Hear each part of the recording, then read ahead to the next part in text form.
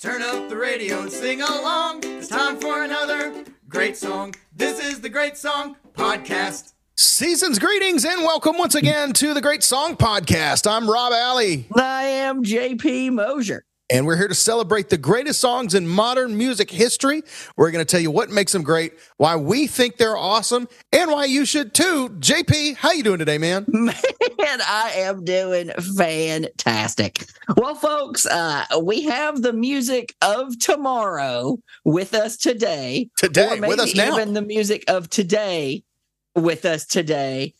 So the music your parents loved, they have children. Yeah. And you're going to love them. And because we love them. Yeah. Toto, Phil Collins.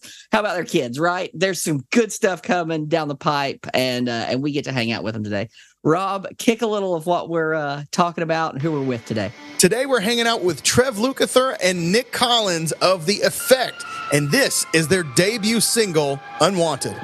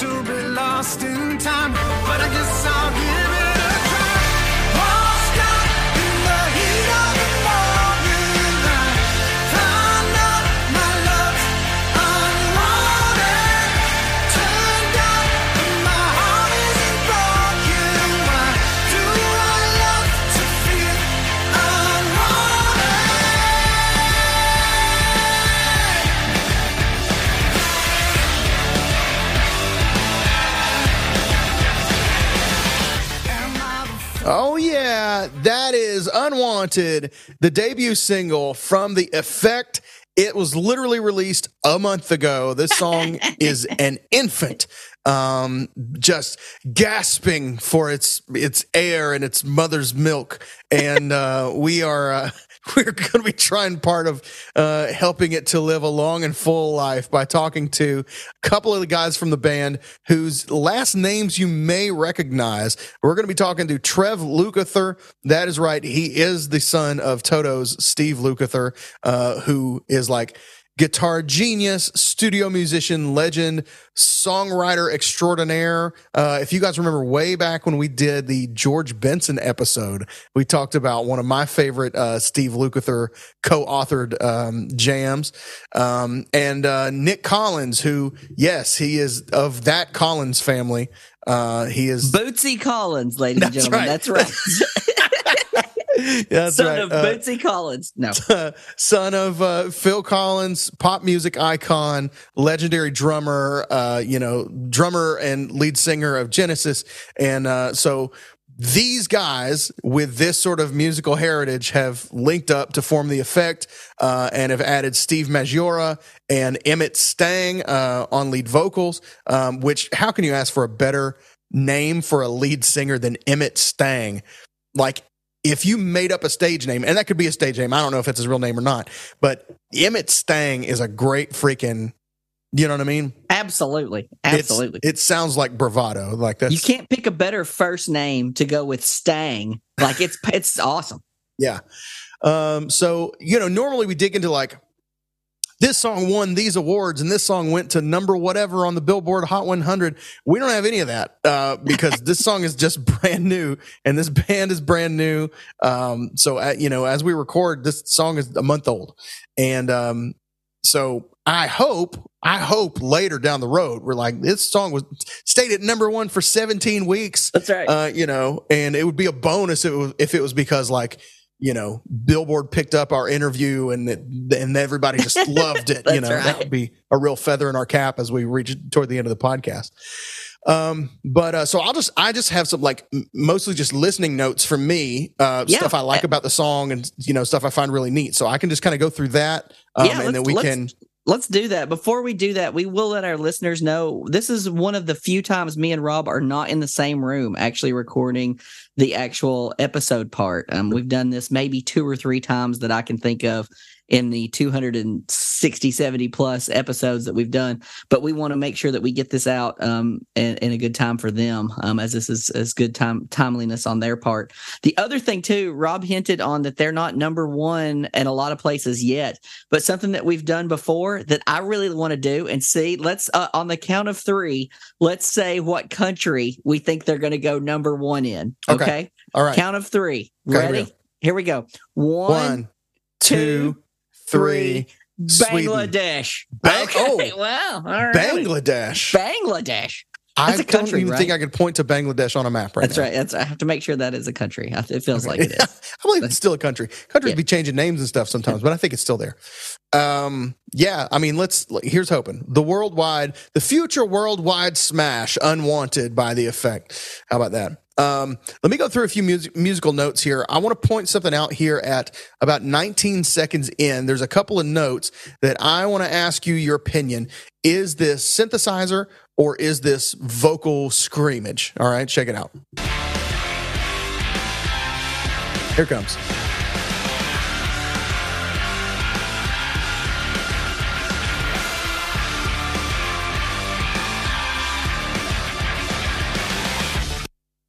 Your thoughts? You had Okay, so my initial thoughts are the first, I think that part is vocal, but the second part sounds like synth to me in the lower register. So if I had to pick one, I don't know if I could. I kind of would kind of compare it to the Janet Jackson thing where they're doubling over top of each other. It's okay, that's kind of what I think too. I think there's some of both happening there. I hear more vocal at the top note, and I hear more synth at the bottom, or I hear them kind of sounds like maybe they're carrying together. But I know this later in the song, kind of in the outro section, we're going to hear both of those notes from Emmett Stang. And it's very impressive. If we go here, right here toward the end, you're going to hear him hit both of those. You'll hear him hit the lower one first, but an octave higher. And then at the very end, it literally hangs over the end of the song with some reverb and delay and stuff, but an octave above that. So check it out here.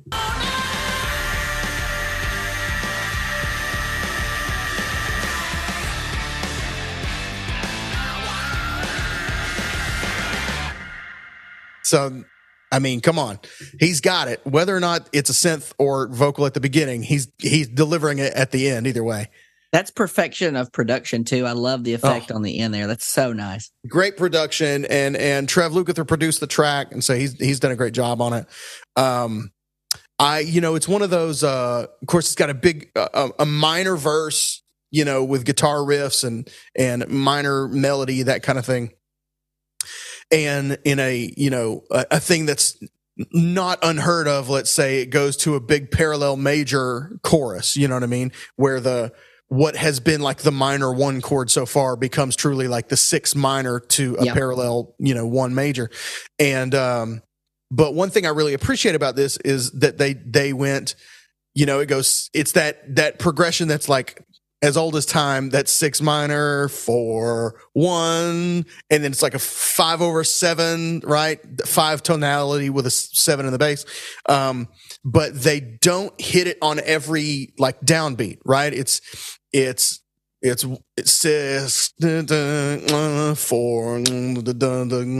1, 3, 4, 1, 2. It's more of a walk down than it is, you know what I mean? Everything is not hammering on the downbeat, like we've heard 18 gazillion times, and and you and I have done it, songs that we've written, it just kind of is what comes out, and you don't think too much of it because it's this, let's just do that chord progression, Yeah. But so I really appreciate that. And I actually have I don't do this much, but I have a lyric that I want to really kind of dig into. Yeah, and y'all know that the last thing Rob listens to is the lyric. Yeah, but it got me, dude. The last line of the chorus especially got me. But I'll give some kind of context. Here's the lyric for the whole chorus is: walls down in the heat of the moment. I found out my love's unwanted.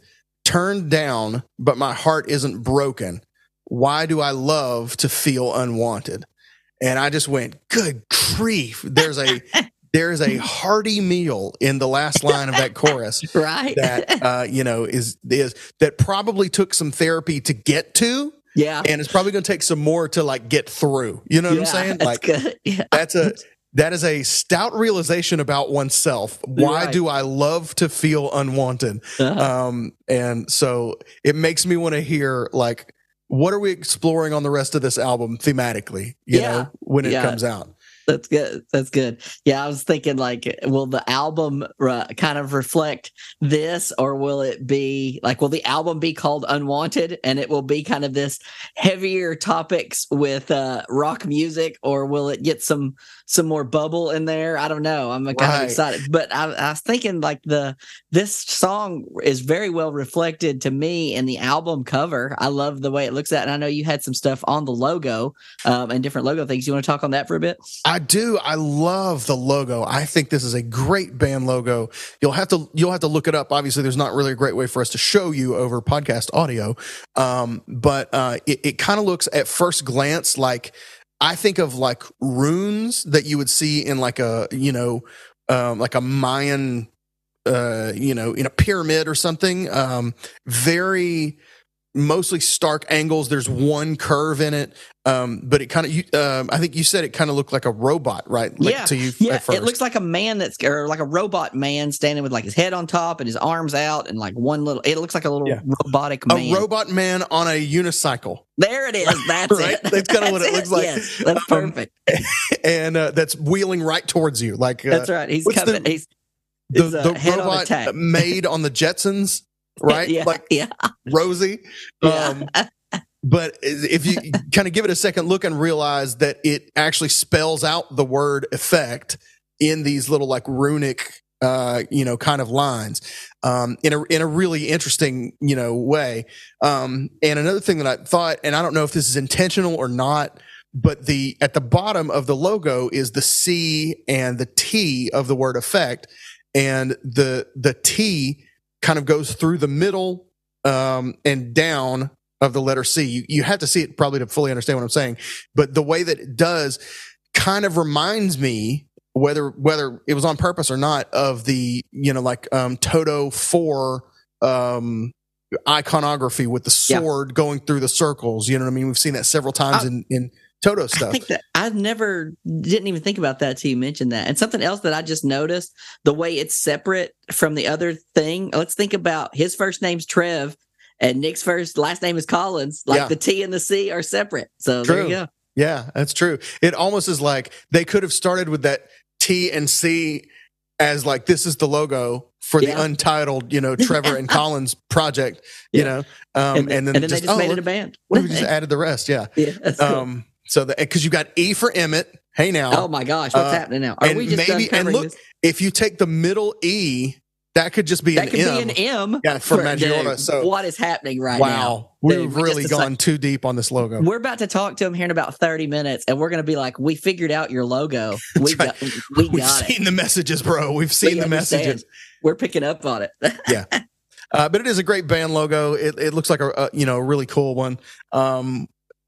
Do you have? Give me some of your favorite, or in your opinion, some of the greatest band logos. Sure. I think the most popular one, I think we kind of agree, would be, I think it's the Rolling Stones one. That's the most popular, I would think. The tongue, as y'all will know it. Yep. Ones that I really like the Monkeys logo. I've always liked it in the guitar. And I think Rob had a list. I found a list that had a few, on it. It was like the 15 best and worst band logos from this list. And it did have the Rolling Stones at number 1. Had the Doors at number 2. Do you think of the Doors? Okay. No, I don't think it's great, but I know it. It's I've never words spelled out. Yeah. It is. It says Doors. I think honestly, this is going to sound, I bet Zeke or Kayla could make a better Doors logo. I agree. That in some way incorporated some doors. Like, you know what I mean? More doors. Their logo doesn't really look like it has much to do with their music. But I will say something I noticed on the Monkeys logo when I was looking at it earlier that I've never really noticed. Like you see that, it's the word monkeys in the shape of a guitar, you know what I mean? Sort of constrained to the shape of a guitar. But I've never really thought about the fact that the bottom leg that the two legs sort of the K in monkeys form the cutaway of the like Les Paul shape. Oh yeah. You know what I mean? Yeah, I just looked at it to see what you're talking about. Yeah. I've never noticed that. I just saw it as a guitar, but it's definitely that's great. Yeah, it's kind of neat. I had just never that to me is the most impressive part of that logo now. That it's not just, that they use the K to actually, do the curvature of the thing. This list, here's an interesting one. I don't agree. They have at number 5, Bon Jovi. Can you describe to me without looking the Bon Jovi logo? No, I just know it. No, I know it would be like kind of like rainbow-ish, not in color, but in like it's kind of a half circle with his name across, if I'm seeing it right. But that's all I remember. Yeah, really. I could have maybe got to you that there was some text, but they're showing a whole logo that's like a heart with a sword through it, and there's wings coming off of the sword, and there's like roses and thorns growing on the heart. And I would have never pulled that out of the air. They had some others, Red Hot Chili Peppers. Yes. Which is a cool logo. I don't know that I just look at it and go, yes, but, Aerosmith, which I agree. I think Aerosmith is that's an all-time rock band, kind of logo. Nirvana, which is very plain, but I kind of get it's very like no frills, you know what I mean? Kind of indicative of what Nirvana was, just kind of stark and not much to it, but that was kind of the point, Yeah. And then some of the worst they have Guns N' Roses on theirs, which I think is just It's some guns and it's some roses. Yeah, okay, whatever. They have some of the worst. You didn't even have to put the words "guns and roses" on there. You could just throw some guns and some roses and be like, right. "That's what that is." Maybe that's what makes it great. Maybe that's I don't know. Anyway, some of the worst they have Fish, which just looks like clip art. Stained, which is just super messy and hard to read. They have 311 on their list, which I don't necessarily agree with. I always thought that was a pretty cool logo. I've always liked the Dave Matthews logo with the dancing lady person or what, and I know it may not, which is on their worst list. They're not fans, but hey, whatever. There's also one from a band I'm not familiar with called Gay Dad, and it's just like a guy walking, like a pedestrian, just white on blue on a square, and that's. Okay. You're supposed to look at that and go, gay dad. That's a gay dad. Is that on the best or the worst? That's on the worst. That's on the worst.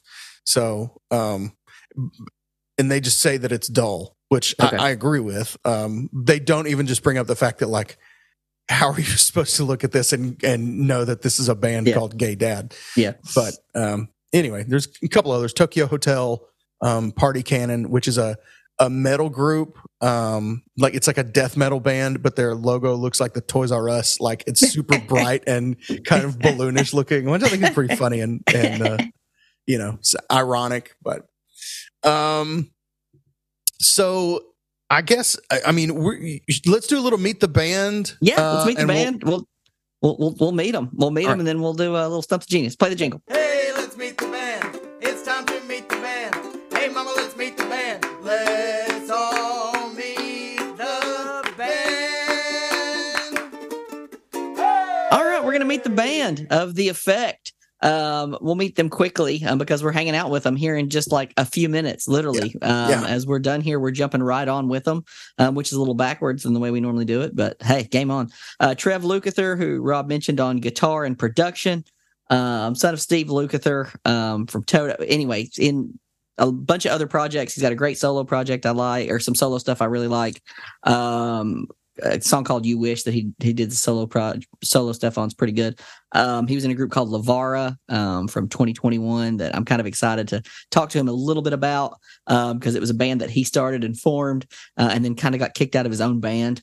So I'm going to try to touch on that briefly and as delicately as I can, but anxious to hear about that. On drums, Nick Collins, who Rob mentioned is the son of Phil Collins. He's also in another group right now I think Rob might have mentioned it earlier. Yeah, Better Strangers. Better Strangers. Yeah, and they're.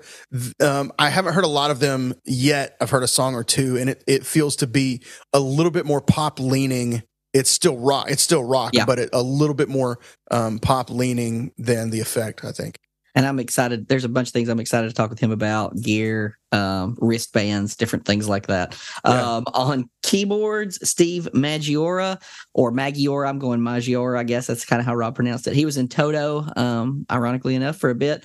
And on lead vocals, Rob mentioned him, Emmett Stang. He's got some great videos of him doing covers of like some Outfield stuff. He does Your Love. Anyway, some good classic bangers. So that's the band, and we're going to save a little of it, a lot of the stuff that we know, because we're going to be talking to them here in a minute, and we're going to try to save some of the doozy stuff for the actual interview portion. Yeah. I've got did you have something you wanted to add there? I was just going to add, it's really neat to see how these guys are sort of not just like carrying on their dad's legacy, which is like the first thing that you would say, right? That's the low hanging fruit of this sort of analysis. But I think, it's neat to me that Trev, so Steve Lukather is a real like Renaissance guy, right? He's like, you need a song written, I'll write it. You need a guitar part laid down, I'll lay down an iconic guitar part. You need, you know what I mean? Like whatever it is, you need something produced. I got you. I'll, and Trev seems to have that same, function, that same gift, I guess I should say. Yeah. He's written stuff for like Hailstorm. He's been like touring musical director with Ryan Cabrera and Lindsay Lohan and some others. And it's really neat. And then of course Nick Collins, has at a young age, already been not only Phil Collins' drummer, which hello pressure, but also he toured with Genesis. He toured with Mike and the Mechanics. Like he really hit that whole trifecta. And there's a lot to that, right? I mean, that's, drumming for Genesis is not the same as drumming for, Matchbox 20. Yeah. You feel me? Yeah. Right? Like I'm not disparaging one or the other, but it's not the same. It's, there's a degree of difficulty and not a lot of time signature changes in the Matchbox 20 stuff. There's just from 7 to 4 to 3. Right. Like, There's just certain feel things and groove things and whatever that, that you've really got to nail. And if you're playing for Genesis, that means you're playing for an audience who knows Genesis and they know what they're listening for. So to be able to pull that off with the added whatever, and they would be like, that's a floor tom there. You didn't play that right. Like that's a floor tom that you did not play right. So it's exactly. I've been listening to this since 1973. And you know what I mean? Like, no, Yeah. So, and it's one of those things I'm interested to see. We've talked about, you and I talked about. It'd be like you hit your splash and that's a crash. Yeah, exactly. Yes.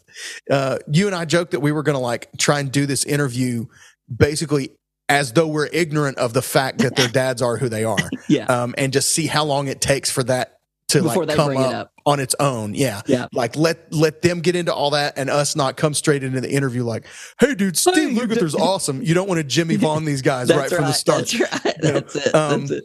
So like but I am kind of interested to know if it comes up, where they stand with that kind of stuff. Because I think about like Wolfgang Van Halen and Mammoth. He's very particular about the way that people talk about him in conjunction with Eddie. You know what I mean? And the idea of comparison or even directly sort of carrying on a legacy, and so I'm interested to see if they have strong feelings about that one way or the other, when we get to talk to them here in just a couple moments. Actually, we better speed toward the end here. So a couple minutes. Let's do a Stump the Genius real quick. You up for Stump the Genius? By all means. Stump the genius, stump the genius, stump the genius. It's time to stump the genius. Jump up and say your part. I said your part. So I'm home, which means I don't have the bell, but I do have the next best thing, and that's a tambourine. Man. Let's go. That. And since I knew that we were doing this not in the same room and not as easily able to play music tracks, these are all just questions. But the category is going to be fathers and sons.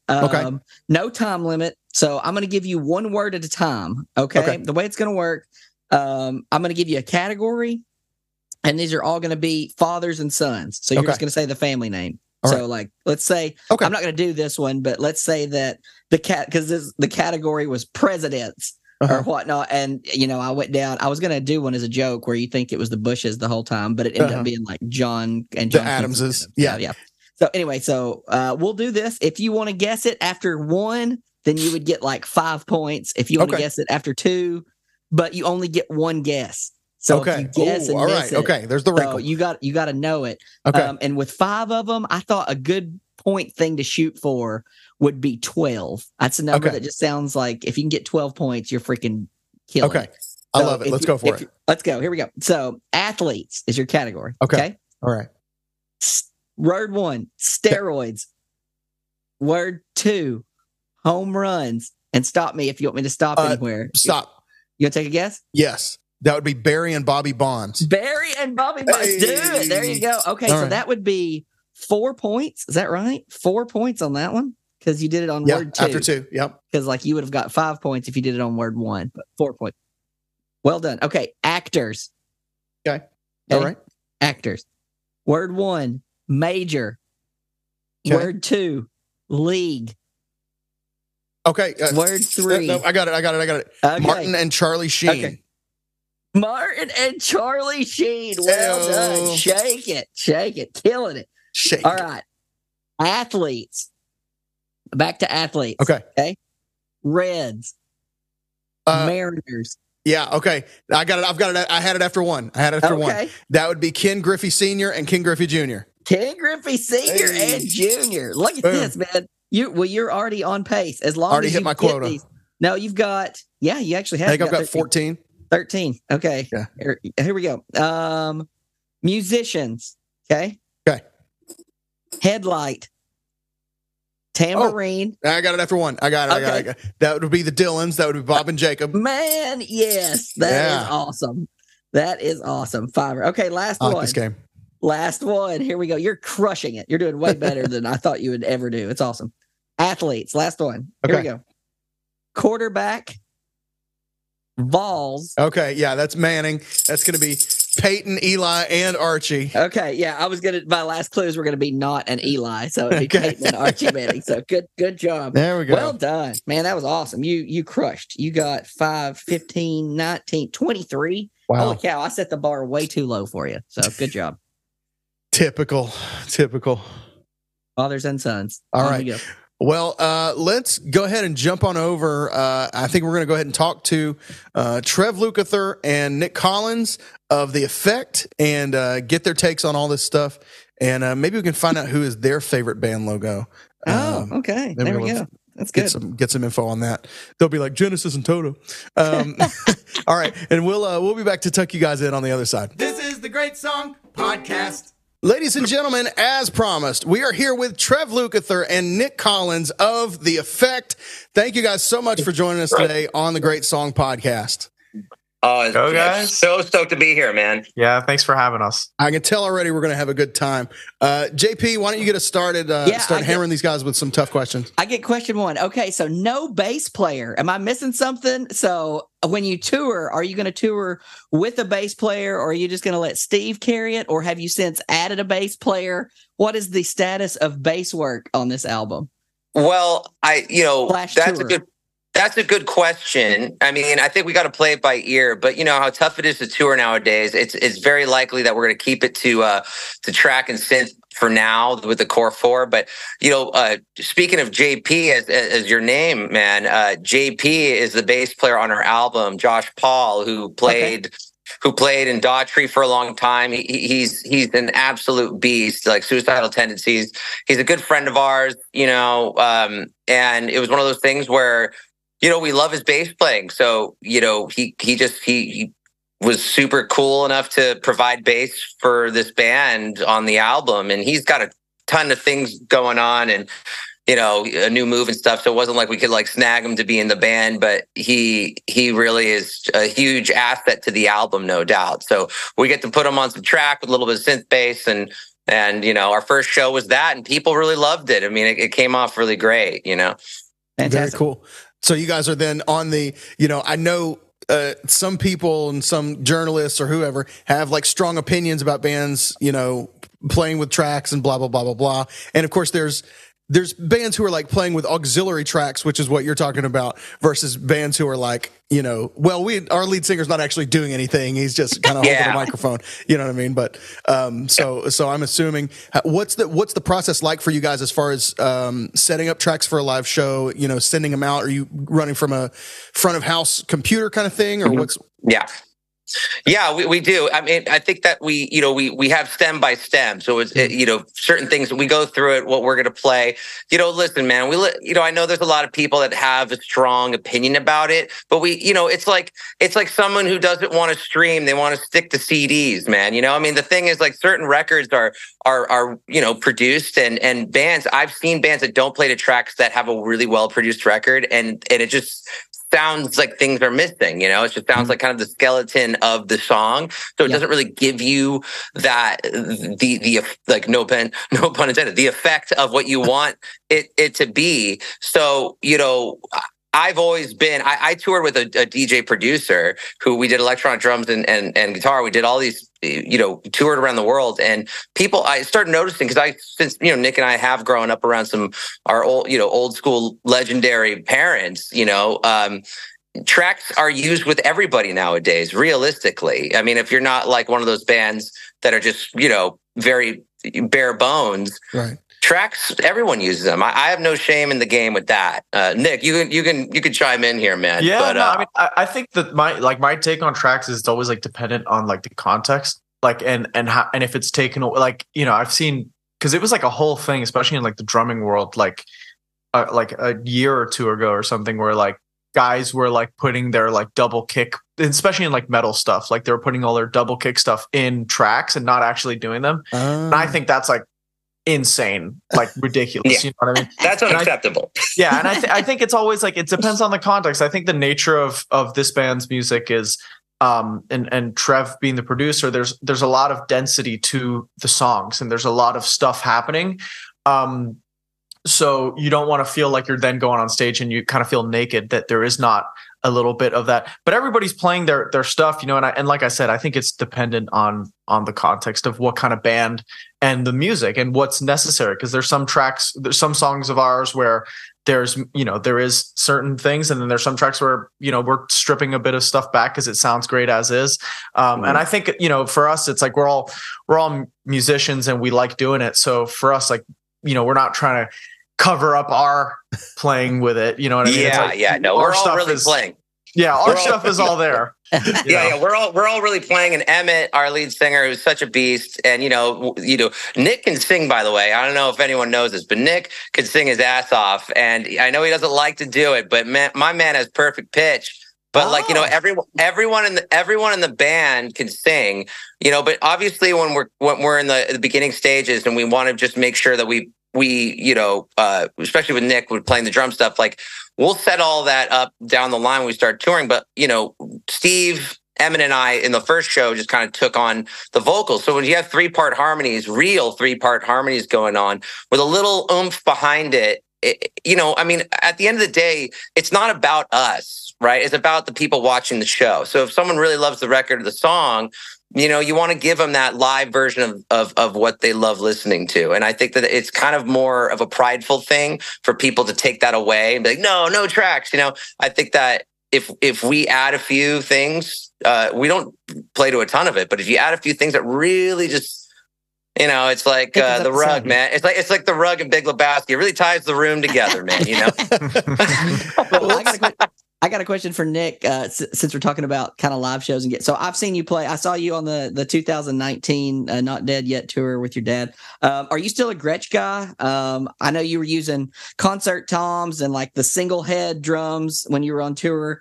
I'm guessing you're not going to be doing that with this stuff. You still using 2 floor toms, and I know you're using like I think a 20-inch bass drum at the time versus a 24. Are you doing like a completely different kit? Are you still Gretsch? Yeah. I'm still with Gretsch. I'm very, very grateful and lucky to be with them. They're great people. I've been with them since I, started ever endorsing a drum company, and so they've always been great to me. So yeah, the tour you saw, those are like the exact same specs, and it was a replica of like my dad's setup.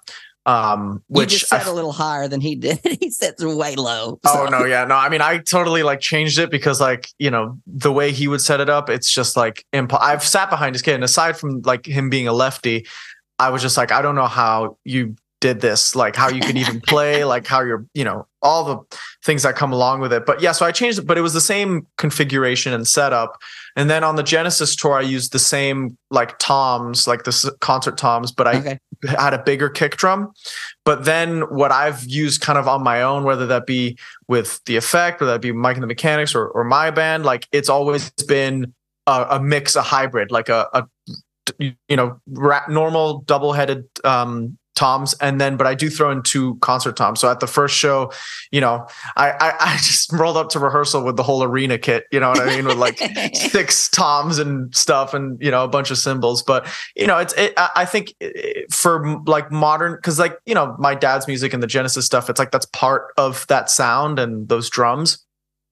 But I think it's not necessarily always going to work for our stuff. Like, we've had a couple of moments, like a couple of songs where, I've thrown in the concert toms on the record, and, but it's not like something that I'm doing all the time. I'm also trying not to be that guy who's just, you know what I mean? Like that's like kind of, that's been done and by somebody I know. So I should kind of do something else, Yeah. I do love the concert tom.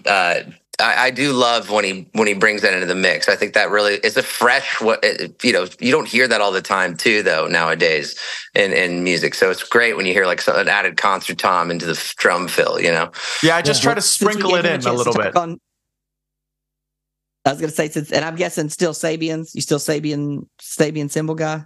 Yeah. Okay. Since we gave Nick a chance to talk on gear, Trev, I love your solo videos that you've been doing on YouTube. I know you did the one over Blood and Sugar. Rob is a big Boys Like Girls fan, and I'm a huge Night Game fan. So we interviewed Martin not too long ago, and he's great. So Rob's on that Boys Like Girls sauce now. That's awesome. Yeah. The one you did of the Andrew Hagar song, nice play on Systematic Minds to give him some pub. I thought that was great. Leave it alone. Well, I produced and played on that record, so like that. I did not know that. Okay. Yeah, that's good. Yeah. I produced Andrew's album, and we did we it was just him and I basically in a room the whole album, and then we added my buddy Jake Hayden on drums, and so it was just that. So yeah, Andrew's one of my best bros. I mean, he was a groomsman in my wedding, so that's so cool. I love it. That's but awesome. Thank you for that, man. I'm so glad you guys dig it. That's awesome. The guitar solo on your solo on You Wish, that guitar solo is fantastic. And thank you. So that like pink and black. What kind of guitar is that you're playing? Yeah, it's a Music Man St. Vincent. Okay. And it's interesting because just those guitars to me, it's not that I actually am like really hip so much to St. Vincent's music. I respect her, but I can't lie and say that I'm like, a big fan. I don't know a lot of the music, but out of the collection of Music Man guitars, it was the most interesting looking, which I always like weird looking guitars. I just gravitate towards those, but it was the best feeling and the best tone to me of like an overall tone on the guitar. It just felt right, like a connection. So, I think I'm one of the very few like guys that play it, but I mean, hey, it's the long hair, man. I'm trying, but like, yeah, I mean, so Music Man has been, I've been endorsed by them for a long time now, and then live we've been using, I've been using my Line 6 Helix, but in the studio I do the Bogner's Reinhold's a bro, and so that's kind of my sitch, man, with the gear. That's cool. Very cool. So we kind of dug into this a little bit in the idea of I'm just so interested with obviously the legacy that you guys are a part of, and then now what you're doing on your own and trying to build your own presence in rock music and make your own stamp on the genre. Do you guys think that rock music in general is kind of a closed genre? Like, is it a solved equation? Is it a thing that, like, we know what rock music is now, and now forever, this is kind of what it's going to be? Or do you think that there's still room for, like, surprise in the genre? I 100% think there's always room for rock to evolve. I think as soon as a genre stops evolving, that's the end of that genre.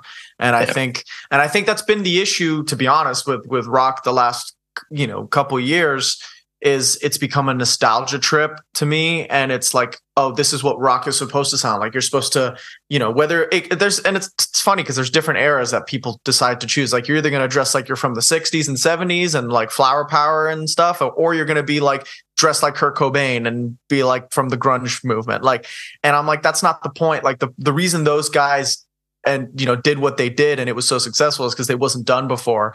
And as soon as you're just making it about that and you're not actually pushing the genre forward, that's why the demographic for people who listen to rock music is not a young demographic anymore, because it's like there's nothing new and exciting. It's just like why would I listen to this when I can go and listen to Led Zeppelin on Spotify now? Like, it's so easy. Like, I'm like, I can go and listen to Nirvana or Pearl Jam. Like, I don't need some kind of wannabe 90s band that's trying to do it. So I think the cool thing for us, like, and what I've always loved about, ever since Trev, started the project with everybody, it's like, it's a rock band, but it's also we're kind of playing pop tunes, and there's, stuff that everybody's bringing a bit of a different flavor that is making the music a bit more unique, while we're still trying to be like, hey, you're supposed to sing along to these tunes. You're supposed to remember them. You know what I mean? But it's still doing something that isn't, to us, I guess, predictable and just, not very exciting, if that makes sense.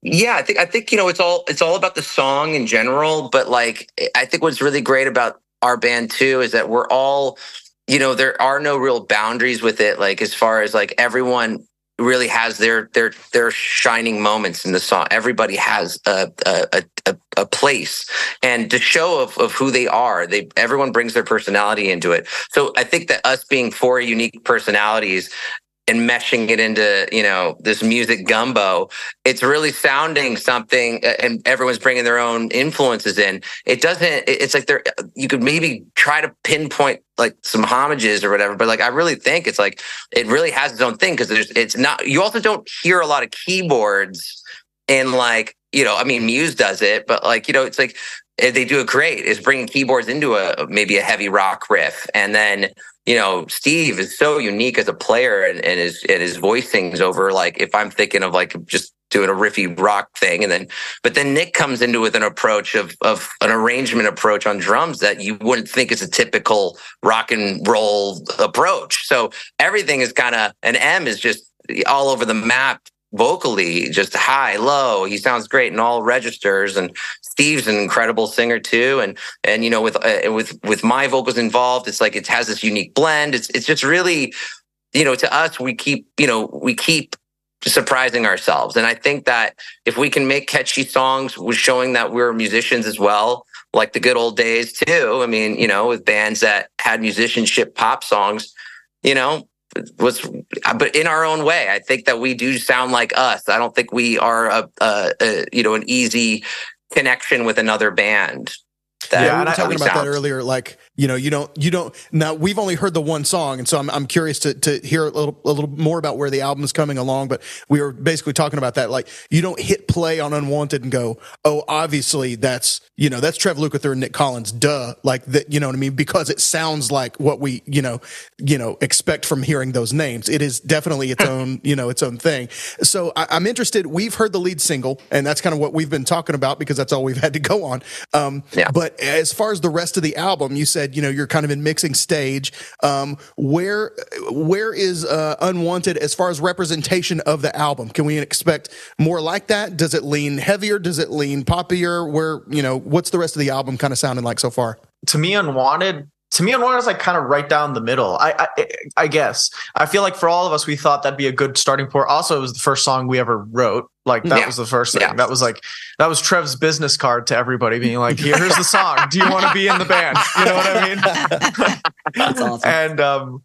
And that's hysterical. Yeah, and so we kind of were like, I think it just made sense for it to be the first song. But I think the cool thing, piggybacking off the last point, is just like we never had a conversation about what kind of band we're going to be. It was never like, oh, what music are we going to write? It was just like, this is just what happens like when the four of us make music together.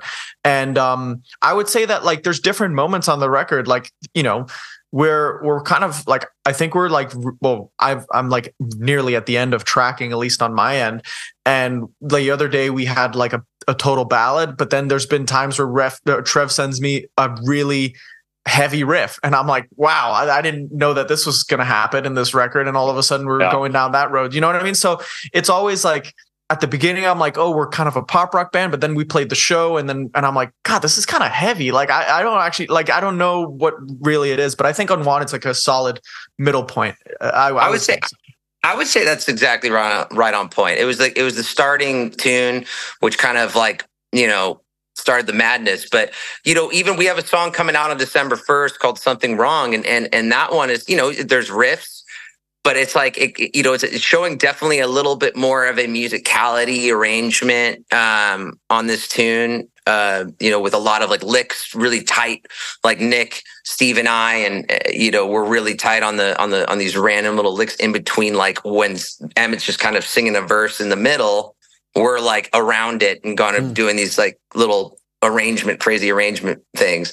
And then, but then we tend to always, I feel on this record, it's like really kind of cool, riffy tunes, but then there's always that big chorus. There's always that like open, big pop, like anthemic chorus on every song. So that kind of is the I guess, I would say that that's on every tune. So I guess that kind of develops our sound. So you can definitely kind of expect to hear a lot of like riff, like big, heavy stuff with all of us playing it. And then there's the big payoff chorus. Love it. Outstanding. There's parts of these where we kind of gush over the people that we're interviewing. So I'm going to give you guys each one compliment tied into a question, and then for sake of time, see if I'll let you pick which way you want to go. Trev, I love that you're a smiley guitar player. Like there's so many guitar players that play like drivey, edgy stuff that have nasty guitar face, and I love that you're a smiley guitar player. So don't ever stop that.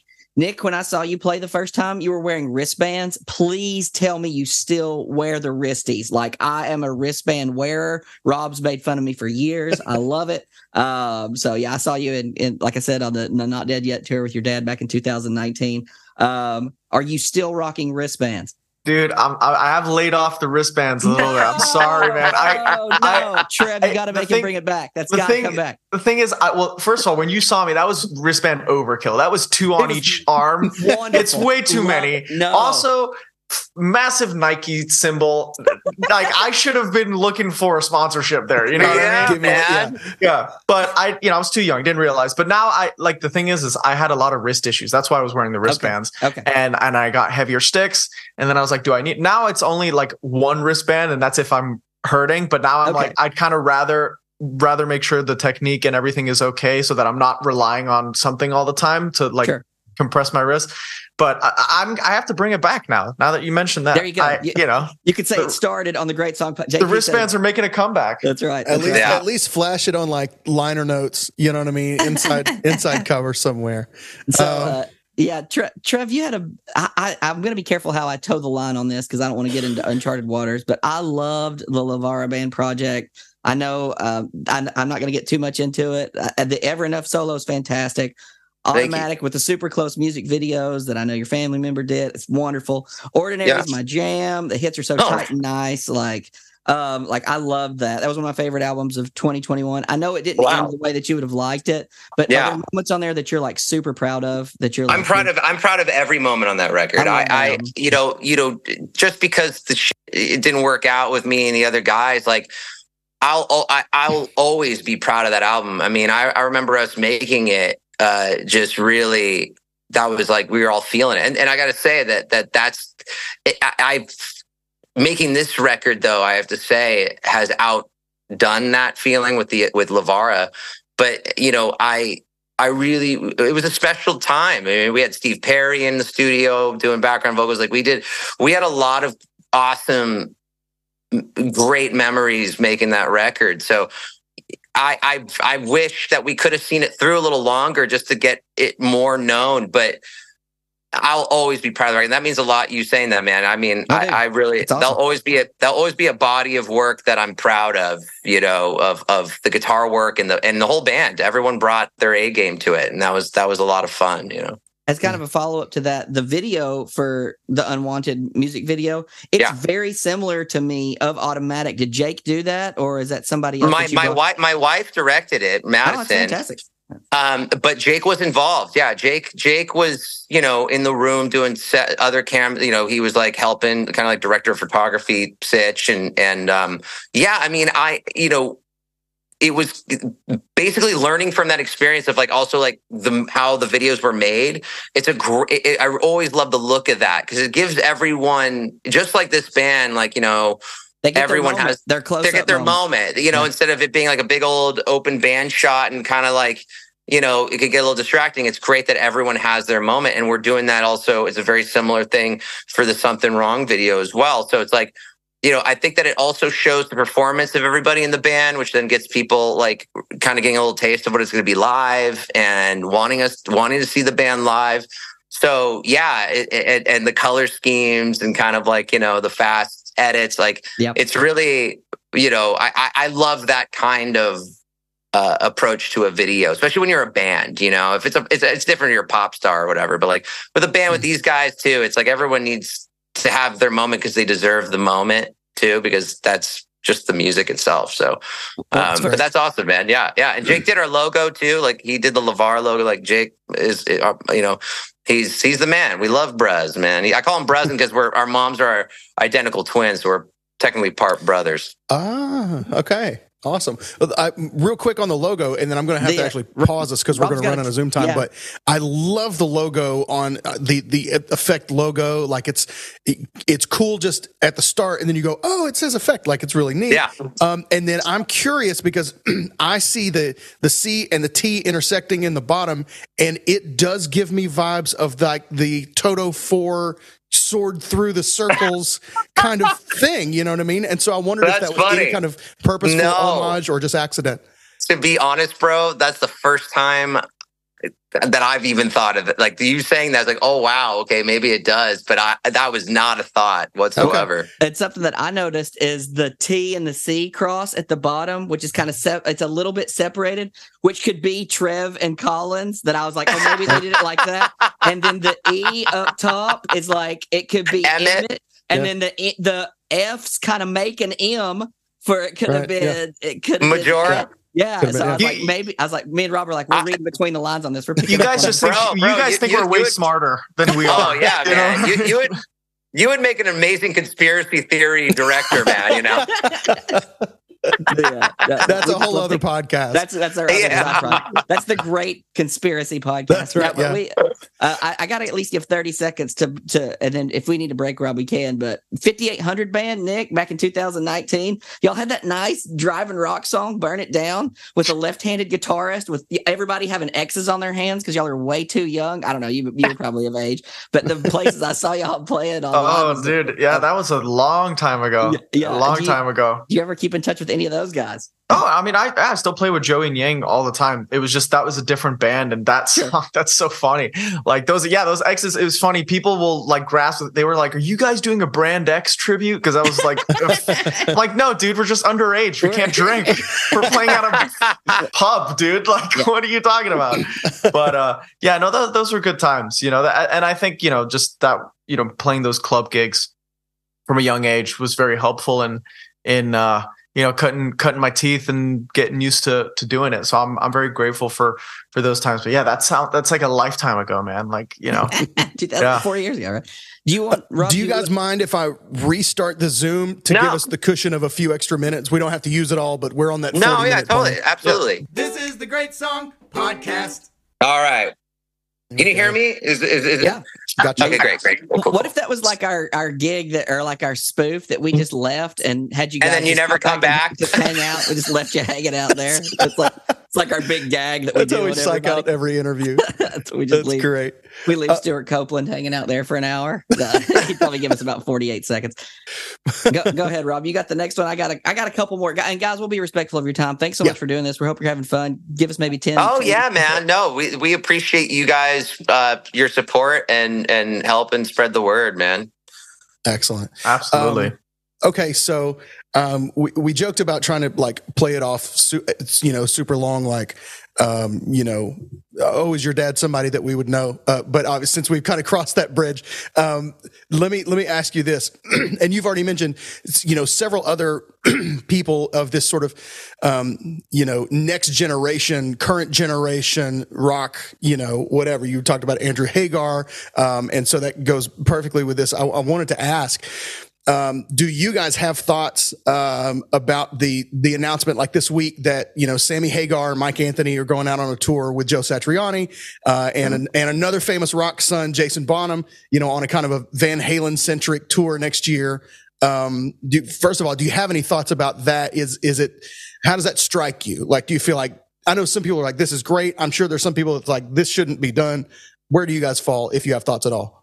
Yeah, I didn't really have thoughts about it other than it's a tour that's happening. I like Jason a lot. I know Jason, and he's a super nice dude and great drummer. And I, as a kid, he was talking to him and seeing his perspective on things was awesome. But other than that, I mean, it's just I didn't even really clock. I just thought it was just the circle. But I guess it's Joe Satriani as well. I didn't know that.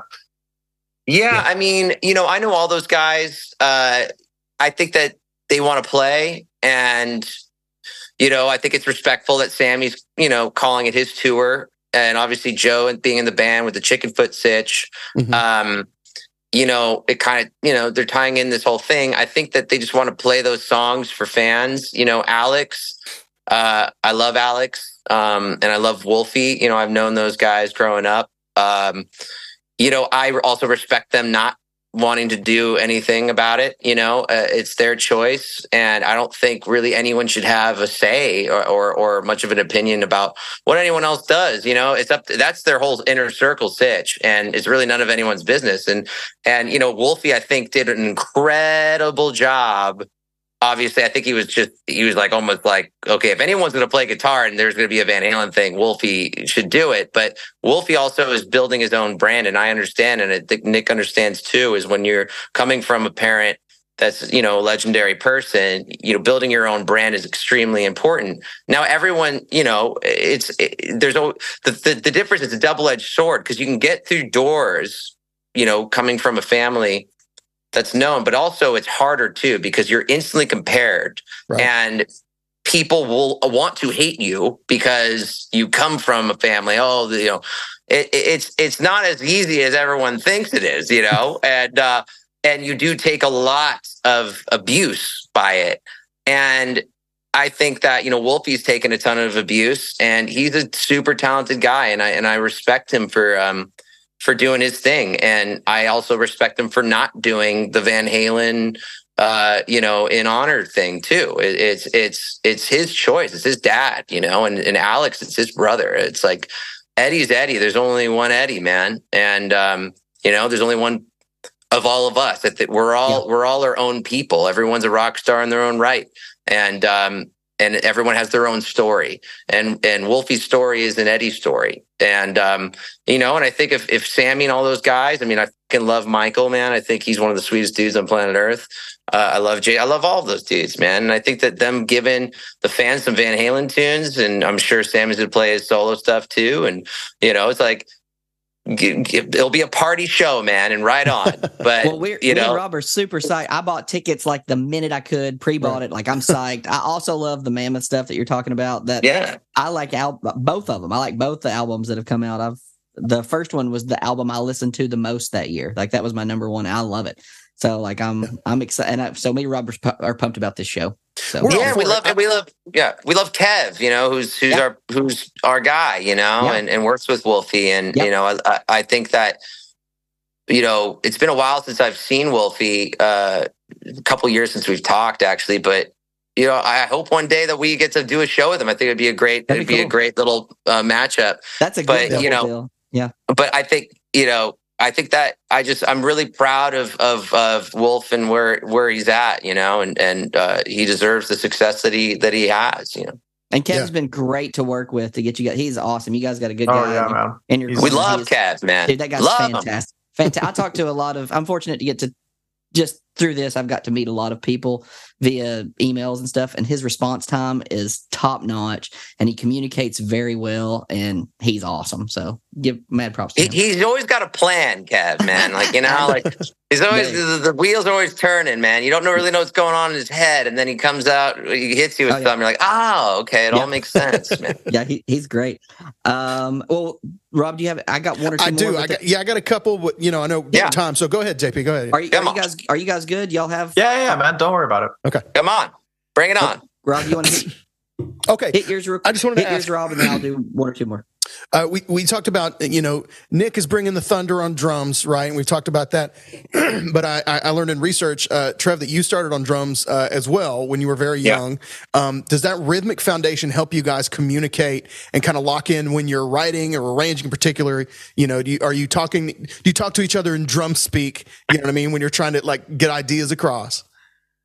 Yeah, man, I start talking in drum fills to Nick, man, no, it's like, I think that, it's great. I think rhythmically for me as a player, guitar player too, I'm so happy I started on the drums because, it's the timing is so important as a player.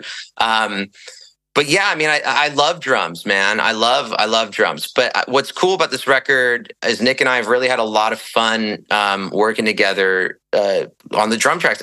But realistically, it's like after Unwanted, I literally will send him a map out track and with the BPM and say, hey, be you, and then let's reconvene and then go through part by part. And realistically, Nick's approach always makes me, there's not one FaceTime I'm not laughing my ass off how sick it is, and we'll go through certain things like, oh, maybe, we can go full time here in this spot. Nick and I are on the same page this whole time, which has just been awesome. I mean, we just, for instance, though, just the other shoot it yesterday for the ballad tune. I listened to it. I said, I got nothing, man. That just knocked me on my ass. It was a perfect drum arrangement. And, I think Nick and I have really seen eye to eye when it comes to drums on the record. Yeah, it's been awesome. Like the way, cause like what Trev hinted at is like Unwanted. And I think we've said this, I may have said this before. And like when Unwanted was done, like before I even recorded it, as far as like the song, everybody else had recorded their parts, and there was like a MIDI or programmed drum part. So I kind of took that and then made it a little bit my own and put some fills in there that I thought were cool. But then afterwards, Trev was like, now on, I'm just sending you a guitar idea, and then you do what you want. And at first, it was a bit daunting. And then, he's in a great way, Trev's pushed me to, go with my instinct, go with my gut, and also let me do things and I've said this, Trev has a very good knack at being able to write songs that are fun for drummers to play on, but they're also catchy. And that doesn't always happen. You know what I mean? A lot of the songs that are fun for drummers are the ones that are everybody's going to the bathroom during the show, and you know what I mean? But this is every tune, and we've even had moments where I'll send a demo and he's like, dude, why am I not hearing a big drum fill? You know what I mean? Or something like that. And so it's been awesome. And also just the way we work. I'm a drummer who really overthinks a lot of things. I usually sit with parts and arrangements that I make And Trev was I remember we had like a song and I was going away for like 2 weeks and he was like, dude, record it today. Like, I know you just wrote it and heard the song for the first time like last night, but like, just go with it. And I was like, oh, and that's been the thing that we've done ever since. Like, it's always like, I write the drum part, FaceTime Trev, and then we like go over any notes that we have and ideas, and we bounce stuff back and forth. And then like literally that day I record the actual drum part that's on the record. So it which is cool because a lot of the record, it's like that's the first day that's the day I wrote that part. You know what I mean? And that's just what's on the album. Yeah. That's cool. Yeah. And I think because I firmly believe in instinct, and you always got to stick to your instinct. If you have too much time to think, you'll always talk yourself out of your instinct in a way. It's like, all right, I'm like, whatever that initial thing is, you have to trust that instinct. So Nick's instinct is always so killer. So it's like, well, why are we even going to overthink this? Why are we going to take 2 weeks to listen to this demo drum, like your playthrough drums?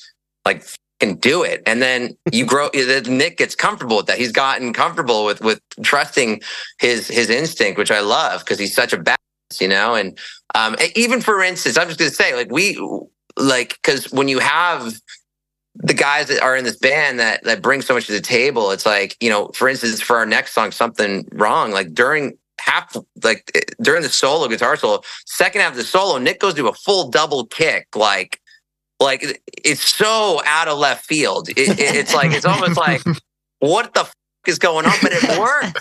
But it works though. Like, you would never think that someone should play that during that moment, but it gives that emotion and it gives that it's so left field, but it works so well. And it's like, well, that's what makes it unique. That's what makes it.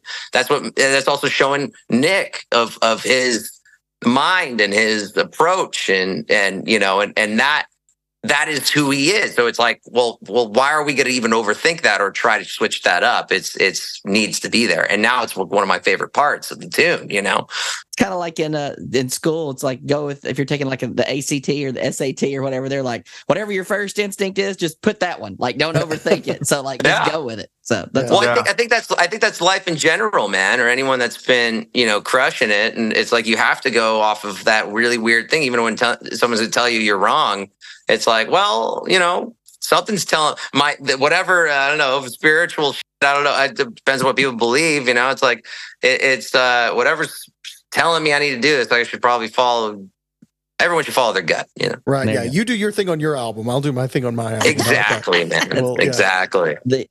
One more question for me, and then I know JP's got at least one more. We got one that we ask everybody. We ask everybody. Okay. All right. My final question, if you can, I'll kind of put you on your toes. And each of you can answer. One of you can take one part, however you want to do this. But what is a song of your dad's that you wish more people knew about?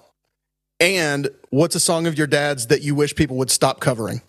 I think it's an easy answer for both of us on the covering one. But people need to stop covering In the Air Tonight, dude. They gotta stop. In the Air Tonight, man. Yeah, Fair like enough. that. They were good as they were. And you're never going to replicate the drum sound. Don't try it. It's just, that's it. We can move on. The worst, I don't know. I'm sure there's been tons of Africa ones where like they'll do like an EDM mix to like one of the songs, and just I can feel it. It's just like, what is going on, dude? Like, terrible. I mean, I'll say that for a song or something that people should know more about. Outside of Toto, I think that my pop's first solo record from '89 was so good, and Sony, I guess, didn't even release it. It's not even on Spotify. Like Sony, I think, post 1988, kind of like in America, kind of like the new president or something just didn't like the band or something, so they stopped really promoting them in America. But overseas and everywhere else, there would be a lot of love. But my pop made a solo record, and I mean, he had Eddie on it. Eddie and him wrote a song, and Eddie played bass, and it's called Twist the Knife. He had a tune with Richard Marx on it. He did one with Diane Warren. Like, this album front to back is so good. I mean, it's just like every song is like, should have been a smash hit. and it didn't get any promotion, and that's the bummer. So I always like look back and be like, oh man, if Sony got their head out of their ass at the time and put some money behind this, it would have been a huge album. And I think that if people are not hip to it, I know it's on YouTube. Just look up like Lukather album 1989 and just listen to Twist the Knife, and you'll hear Eddie on bass, my dad on guitar, and Carlos Vega on drums. And it was Eddie's riff. The main riff, intro riff, is Eddie's riff. And that was other than I think Beat It, that was the only outside of Van Halen thing that Eddie did. Wow. You know? Man, and it was funny because there's a big thing between the Van Halen brothers. Like, you don't go outside of the band. Yeah. And Eddie, when he came in, he's like, all right, well, I'll do this, but you can't credit me. And then after the session was done, they heard it back, and he's like, all right, you can credit me on this. I don't. The one thing I don't want to challenge that, but look up the movie Over the Top, because that Sylvester Stallone movie. Oh, yeah. Eddie did a little music on that with them. True, yeah. It's he did a little of the backing tracks on that. That's one of my favorite movies. The only reason I know that Sylvester Stallone arm wrestling movie. It's terrible. I freaking love it. So. Well, I love terribly great movies. So then this is up your alley.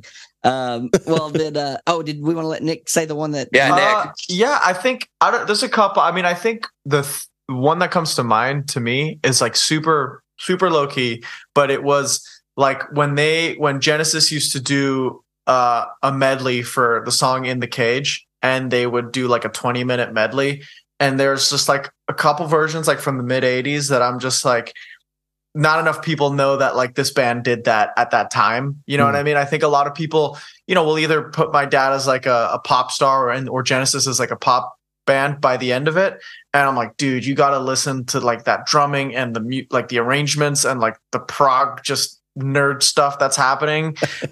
There's one that's like on YouTube, which is like In the Cage, and then In That Quiet Earth, and then Supper's Ready, like all three of them like in the same medley. And I'm like, dude, like that is some awesome stuff. I think that's probably, I mean, there's so many songs, but I think it's like what for me, it's like one of those things I'm like, man, like I get a lot of people who like know my dad as the Tarzan dude or the In the Earth dude. And I'm like, dude, he was a sick drummer. Like that's man, the best, dude. Like one of the best ever lived drummers, man. Yeah. Changed the game. There's one question that we ask everybody. So you're on tour, either doing stuff with The Effect or solo stuff, whatever. You're on tour and you go into a gas station.